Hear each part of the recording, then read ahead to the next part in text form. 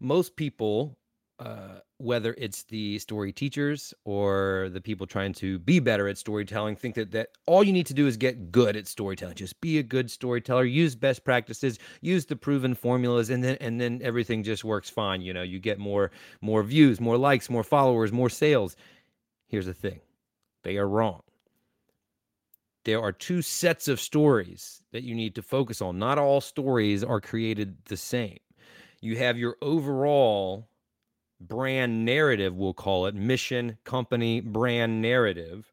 And then you have all the little stories that you tell daily, hourly, weekly, whatever, that are pieces of that overall narrative, right? That fit in that overarching brand, mission, company narrative. There's a professor of religion and Islamic studies not far from me in Coastal Carolina University, Jeffrey Halverson, and he described it as this. He said, a system of stories. A narrative is a system of stories. Let me see if I can pull that up.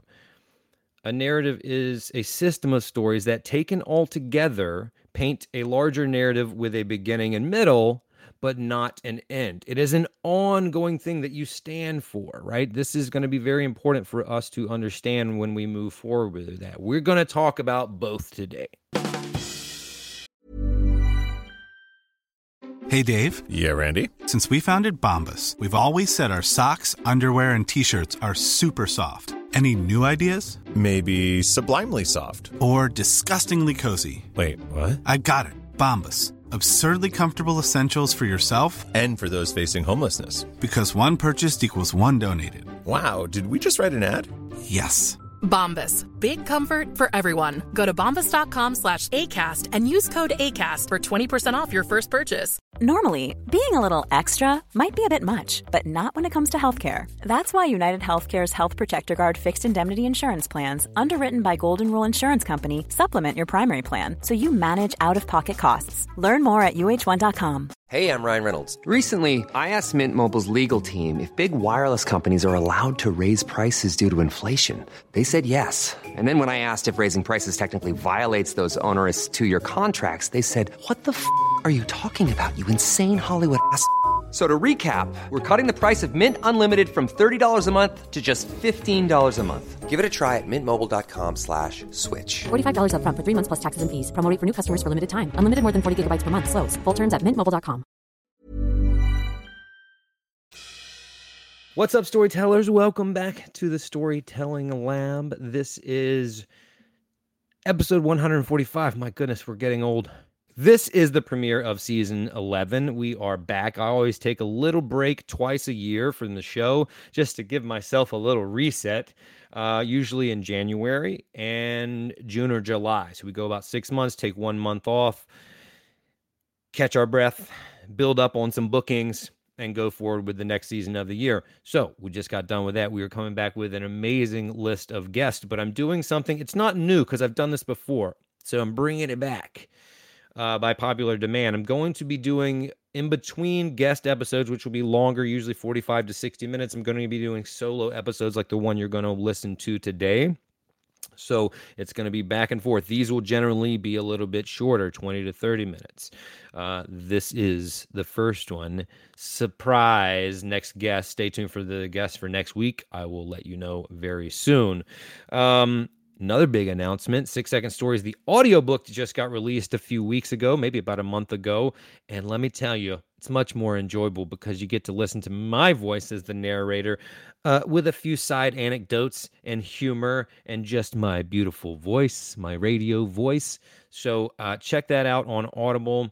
If you haven't read the book, this is a really good experience. There are a small percentage of editions just exclusively for the audiobook, which I think makes it more enjoyable. We can't change the book that much, but just brief little asides and tangents to illustrate the point that I might be making. And there's a new book in the works that I can't really tell you about yet, but I think everybody that is listening to this show is going to benefit from it.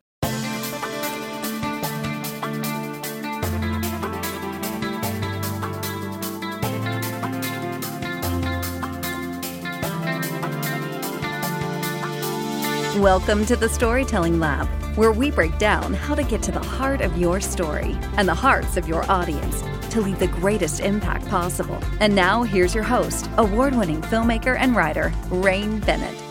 What's up, my beautiful people? Welcome to another episode of the Storytelling Lab, where we help you break down the art and science of storytelling. My name is Rain Bennett. I am your host, and my job is to help you deepen your connections, increase your sales, and serve your audiences better. Every Tuesday morning, I send out a quick storytelling tip to my newsletter subscribers. I show you techniques I've learned along my journey and used in my own stories, as well as those of my clients. But most importantly, I leave you with tangible takeaways that you can apply to your brand storytelling immediately. Oh, well, actually, more importantly than that, it's free. If this would help you, sign up for the newsletter at rainbennett.com/weekly storytelling tips.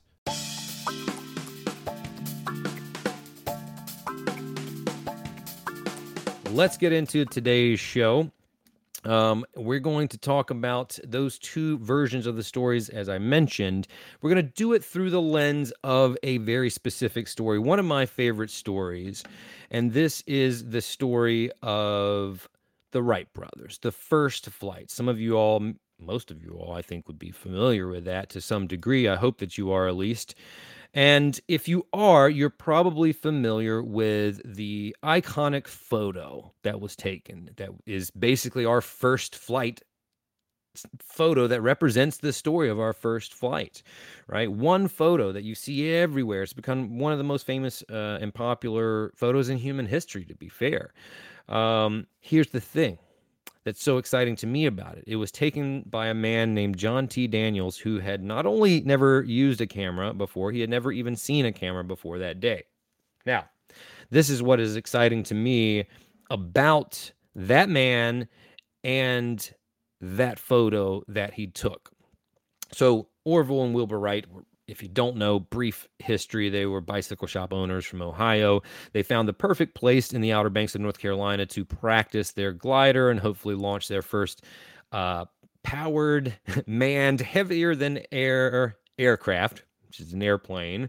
There we have these great dunes in the Outer Banks of North Carolina, these great winds, and so when they were practicing before they put the motor on, just trying to figure out the wings and the glider, they would go off of what was called Kill Devil Hill. Now it's known as Kill Devil Hills. It's near Kitty Hawk. It's not exactly Kitty Hawk. That's okay. Kitty Hawk gets the credit. So what people don't understand is during that time, there was barely anybody living in the Outer Banks. Very, very desolate lands. It was not an easy life. It was separated from the mainland. And so you had the postman and his family. You had some, a smattering of fishermen and the men of the United States Life-Saving Service. This is something very near and dear to my heart because I am from Eastern North Carolina, but also I have family that was part of this service. This service was the predecessor of the Coast Guard. It combined with the Lighthouse Association, the Revenue Cutter Service, and the Life-Saving Service, all combined in around 1915 to become the Coast Guard.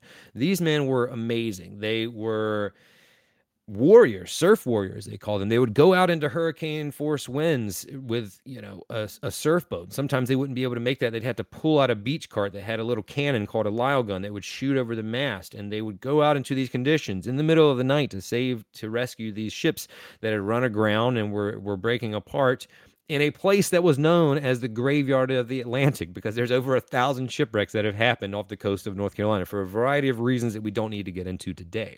Here is the point that I want to illustrate. These surfmen were not only strong, but they were the ones who stood by and helped the Wright brothers while they were doing all their tests, while they were, who do you think carried up the glider up Kill Devil Hill, as the Wright brothers said 1,000 times, which is hard to believe, but it was over years. It was over 3 or 4 years. I think they first came in the year 1900, and the first flight was at the end of 1903. So the lifesavers were the only ones there. They would bring them wood. They used to raise a little flag at their workshop, the Wright brothers, a red flag or something as an indicator that they needed help. So they would bring them lumber. They would carry the glider up and down the hill. They were there. They were omnipresent to be there to support them. They didn't necessarily think that the Wright brothers were sane individuals, they said, in fact, that God didn't intend man to fly. If he did, he would have given him a set of wings on his shoulder. No, sirree. Nobody need not try to do what God didn't intend for him to do. So they didn't necessarily think that they could do it, but they supported them. They believed them. Why? Let's talk about that. They supported them because in any endeavor, you're going to have heroes, which is obviously the Wright brothers, heroes of modern day aviation, but you're going to have the helpers. You're going to have the visionaries with the big, bold dreams, and then you have to have the integrators, the boots on the ground, the operational team to help achieve these big, bold visions. That was the role that the lifesavers were playing. So even though they thought that the Wright brothers were crazy, the lifesavers were like, well, and listen, these people above anybody else understood that if one person doesn't do their job, the whole system falls through. So they committed to it. They did their position. They helped these people, even though they didn't quite understand the mission, because the Wright brothers painted the picture for them. They painted the picture for them to understand what they're trying to do and why it was important. There's a little story, maybe an urban legend, but don't let the details get in the way of a good story. Someone once said that, which was probably also an urban legend, that in 1961, John F. Kennedy was touring the NASA headquarters. He had made this proclamation that he wanted to get a man on the moon by the end of the decade, which fast forward we did. And he was touring NASA headquarters, and the story goes that he met a man who was there after hours, a janitor, and he walked up and said, "Hi, I'm Jack Kennedy. What do you do here?" And the man looked at him. He said, "Well, Mr. President, I'm helping to put a man on the moon." As a person with a very deep voice, I'm hired all the time for advertising campaigns. But a deep voice doesn't sell B2B, and advertising on the wrong platform doesn't sell B2B either. That's why if you're a B2B marketer, you should use LinkedIn ads. LinkedIn has the targeting capabilities to help you reach the world's largest professional audience. That's right. Over 70 million decision makers all in one place. All the big wigs, then medium wigs. Also small wigs who are on the path to becoming big wigs. Okay, that's enough about wigs. LinkedIn ads allows you to focus on getting your B2B message to the right people. So, does that mean you should use ads on LinkedIn instead of hiring me, the man with the deepest voice in the world? Yes. Yes, it does. Get started today and see why LinkedIn is the place to be to be. We'll even give you a $100 credit on your next campaign. Go to linkedin.com/results to claim your credit. That's linkedin.com/results. Terms and conditions apply. Introducing Wondersuite from Bluehost.com. Website creation is hard, but now with Bluehost, you can answer a few simple questions about your business and get a unique WordPress website or store right away. From there, you can customize your design, colors, and content. And Bluehost automatically helps you get found in search engines like Google and Bing. From step-by-step guidance to suggested plugins, Bluehost makes WordPress wonderful for everyone. Go to bluehost.com/wondersuite. And whether or not that's accurate or true, the point remains that we need everybody to subscribe to that overall narrative. And it can be crippling to your company, to your mission, to your brand if you don't. I'll give you a more recent example. If you're familiar with the television show The Bear, season 2 was incredible. And this is no spoiler, but if you are familiar, then one of the most popular fan favorite episodes was Forks, where cousin Richie kind of has his arc, his triumphant moments. But he works in this really, really upscale 3 Michelin star restaurant. And for weeks, they have him on forks, just cleaning the forks. And he gets really frustrated because they won't let him spread his wings, as he thought. But the point was for them to illustrate is like, no, how we do anything is how we do everything, down to cleaning the forks. These customers' experience has to be top-notch in every facet of the evening, everything. And it starts with something as lowly as the task as cleaning the forks, right?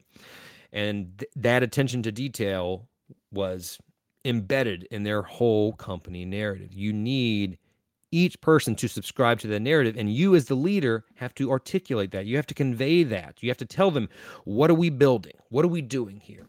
How do we plan to achieve it? How do we plan to build it? For whom are we building it? Who is our target audience? Who is our target customer? Who are we creating this thing for? And most importantly, why? Why are we building it? Okay? If you communicate with your helpers and your team through that story, then they see their role in their narrative, no matter how small it might be perceived. And they understand that their daily work applies to the success of that overall mission. And if you neglect to communicate this, it leads to confusion, it leads to lack of motivation, sometimes resentment, and eventually breakdown if you're not careful. So you have to bring them in to that story. This is what the Wright brothers did successfully. They brought the lifesavers into that story to understand, we need you or we can't do this. And the lifesavers they followed their orders. That's what they knew how to do. Your brand narrative is the same thing. We have to understand where we're going. We have to understand the overall company narrative. What do we stand for? How do we communicate? What are we trying to achieve? What problem are we trying to solve? And then that is the system. Remember Jeffrey Halverson's quote that I mentioned earlier. The narrative is a system of stories that, taken all together, paints a larger narrative with a beginning, middle, and end. So you can think about that. He studies Islamic studies, or just let's think of the Bible if we want to keep it there. The Bible has an overall narrative, and it's made up of all of these smaller stories that play to that overall narrative. So now let's pivot to part 2, lesson 2 out of this story of the Wright brothers. The most important thing by far is to capture the moment. By far. And often we tend to psych ourselves out and think that we need this tool or this story structure or this routine or this best practice, or I'm not artistic enough, I don't have enough technical knowledge, etc., etc. Whatever these limiting beliefs are, it generally leads to overthinking, or worse, inaction. We keep procrastinating. We don't do anything because we're waiting for the perfect moment. We're waiting to get the amount of tools to use. We're not sure what is the best hashtag strategy to use for the algorithm. None of it matters if you don't capture the moment. The moment is way more important than the mechanism. That's what storytelling is all about, is about capturing the moment. A few years ago, I think it was 2019, I had the privilege of interviewing legendary photographer Burke Uzzle. He's a North Carolina photographer, did a lot with race relations and Southern photography. There, for those watching the video, you can see there's a picture of your handsome host, Rain Bennett, interviewing the filmmaker of Burke Uzzle's documentary that was in Full Frame Film Festival, and it was called F11 and Be There. That was the name of the film. Now, if you aren't familiar with f-stops and photography or videography jargon, if you will, I'll summarize that to just basically mean when you have the f-stop at 11, it basically allows everything in the frame to be in focus. If you want that blurry effect where the things in the foreground are in focus, it's better to have a lower f-stop. So if you have a higher one, like f11, it allows for little light to come in, and everything that is lit by the sun, he did a lot of outside photography, is in full focus. So the point is to just keep it at f11. Don't be adjusting and trying to get the perfect picture and the perfect depth of field. Put that thing on f11 and just be there. That is the point. Now, I loved it so much. I connected with him so much about that, because if you're not there, if you're not capturing the moment, it will pass. My background is in documentaries, and you see it every day in documentaries. Is like, listen, you can worry about setting it up, but if the action's happening over there and you miss it, it's gone. But if you catch it and it's a little bit out of focus or not perfectly lit, we, the audience, can totally get down with it. The moment is more important than the mechanism. Okay? So John T. Daniels, the lifesaver, who snapped that photo, who's now, this story is being told a little bit more and more, which I love. But most people, if you ask them off the street, have you heard of the United States Life Saving Service? The answer is almost 100% no. If you ask them if they've heard of the Coast Guard, it'd probably be 100% yes. These are the predecessors to the Coast Guard, which did this with no technology. And their success rate for their rescues was extremely high, in the 90%. It was insane. So John T. Daniels is starting to be talked about now. If you go to the Wright Brothers Memorial or Museum rather in Kitty Hawk, you'll see some stuff on him. What I love about this is, again, he was just following his mission, and he had never seen a camera before. So one of the old box cameras had a rubber shutter button, and the Wright brothers told him, again, this is a side note, but again, telling them the narrative of what they're trying to do. They directed them. They said, hey, and don't look scared when you see us flying, because it was a scary moment. Look joyous, laugh, clap. Like, we want the moment to look like that. It was perfect. And when they did take off, and it wasn't from the big hill using physics and the height of the hill, but it was from a flat land where they had a little track, and they would launch with the engine for the first time. When the lifesavers saw that, finally, they were in awe. And John T. Daniels almost missed his opportunity to take that shot. And it dawned on me, he was like, oh my God. And I ran back and he just hit that button. He didn't try to focus. Of course, he didn't know how to. He didn't try to wait for the right moment. He captured the moment. And what we have now is one of the most popular, most famous pictures in human history. Hands down. And it was taken by, I just want you to remember this always, it was taken by a man who had never seen a camera before. Now, if you'd have had a professional photographer there, potentially, not one like Burke Uzzle, shout out, do. It's actually more of if you had a semi-professional photographer there. They would be so concerned with, is the f-stop right? Is the depth of field right? Is the lighting perfect? Is the framing and composition perfect? And sometimes you'll miss it. Now, if they're good, they'll probably get all those things right and capture the moment if they're really good. But herein lies the issue.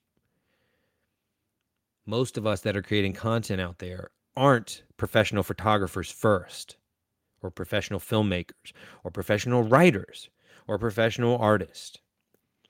We have a business. We have a mission that we're trying to achieve, and we're trying to use storytelling in order to do that.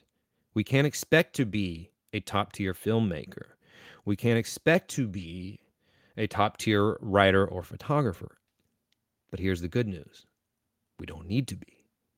You just need to be able to capture the moment. And if you are a leader, you just need to be able to understand what is the narrative, where are we going, and understand how to communicate. The thing is, the most successful, the most effective, rather, content creation tools are all free. They're all here, right? They're all here. You have to learn how to communicate to people first. Stories are the way to do that. Then you use your brain to learn the skills even more and add tools to the toolbox. But if you just go grab a handful of tools and go out there, you'll miss the moment. So,